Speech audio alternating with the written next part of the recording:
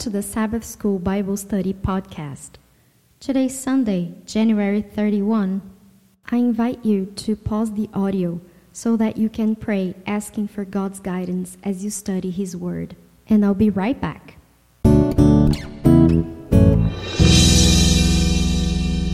Doom on the Nations. Isaiah chapter 13 verse 1, which reads, "The oracle concerning Babylon, which Isaiah the son of Amos saw," has a heading that names Isaiah as the author. Compare Isaiah chapter 1 verse 1, which reads, "The vision of Isaiah the son of Amos concerning Judah and Jerusalem, which he saw during the reigns of Uzziah, Jotham, Ahaz, and Hezekiah, kings of Judah." And Isaiah chapter 2 verse 1, which reads, "The word which Isaiah the son of Amos saw concerning Judah and Jerusalem." It seems also to begin a new section of his book. Chapters 13 through 23 contain oracles of judgment against various nations. Let's take a look. Question: why do the prophecies against the nations begin with Babylon?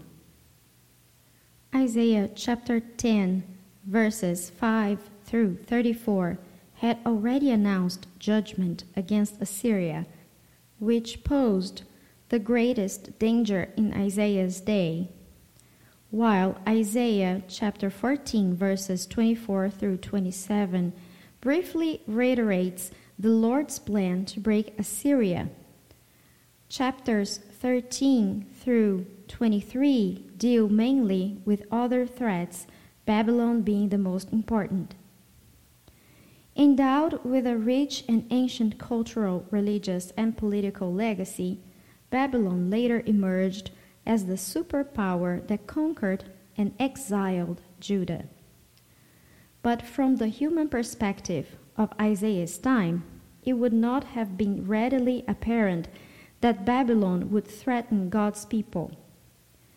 During much of Isaiah's ministry, Assyria dominated Babylon.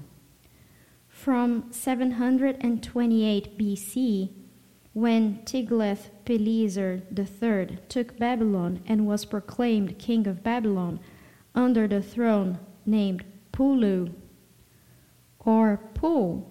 See 2 Kings chapter 15 verse 19 and 1 Chronicles chapter 5 verse 26.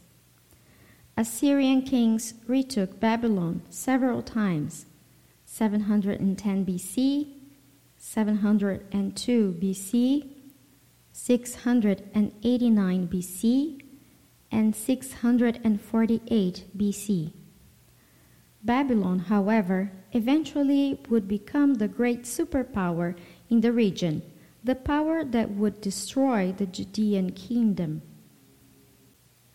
Let's read Isaiah chapter 13. "The oracle concerning Babylon, which Isaiah the son of Amos saw. Lift up a standard on the bare hill. Raise your voice to them. Wave the hand that they may enter the doors of the nobles. I have commanded my consecrated ones. I have even called my mighty warriors, my proudly exulting ones, to execute my anger. A sound of tumult on the mountains, like that of many people, a sound of the uproar of kingdoms, of nations gathered together. The Lord of hosts is mustering the army for battle. They are coming from a far country, from the farthest horizons, the Lord and his instruments of indignation, to destroy the whole land. Wail, for the day of the Lord is near. It will come as destruction from the Almighty. Therefore all hands will fall limp, and every man's heart will melt. They will be terrified. Pains and anguish will take hold of them. They will writhe like a woman in labor. They will look at one another in astonishment, their faces aflame. Behold, the day of the Lord is coming, cruel, with fury and burning anger, to make the land a desolation, and he will exterminate its sinners from it. For the stars of heaven and their constellations will not flash forth their light. The sun will be dark when it rises, and the moon will not shed its light. Thus I will punish the world for its evil, and the wicked for their iniquity. I will also put an end to the arrogance of the proud and abase the haughtiness of the ruthless. I will make mortal man scarcer than pure gold, and mankind than the gold of Ophir. Therefore I will make the heavens tremble, and the earth will be shaken from its place, at the fury of the Lord of hosts, in the day of his burning anger. And it will be that like a hunted gazelle, or like sheep with none to gather them, they will each turn to his own people, and each one flee to his own land.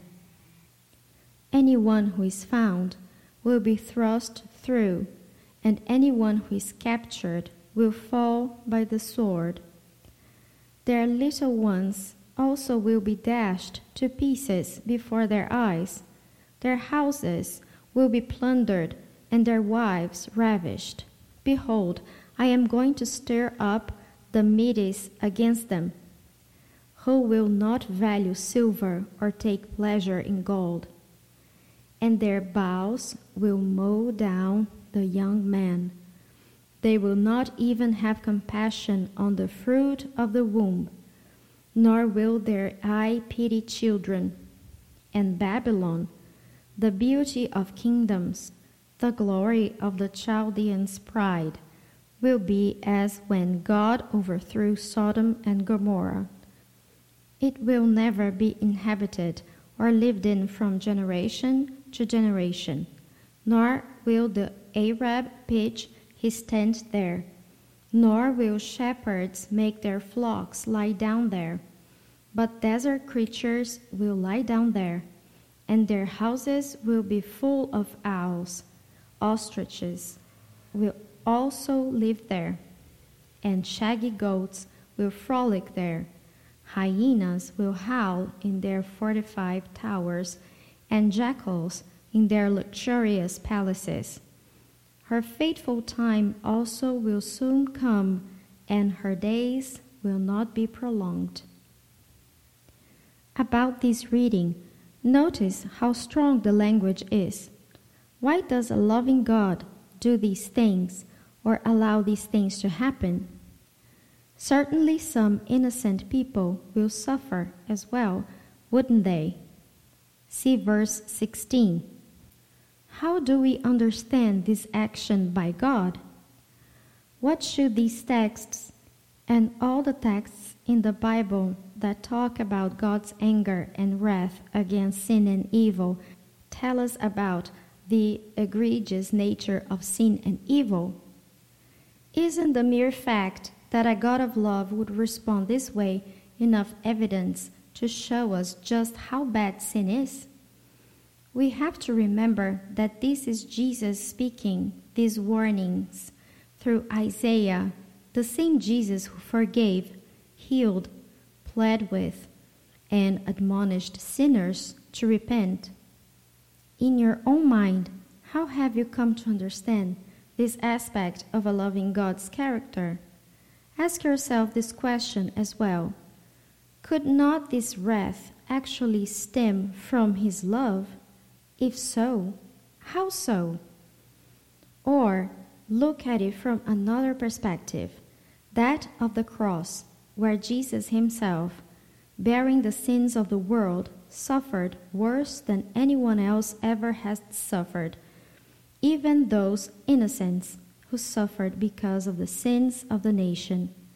How does the suffering of Christ on the cross help answer these difficult questions?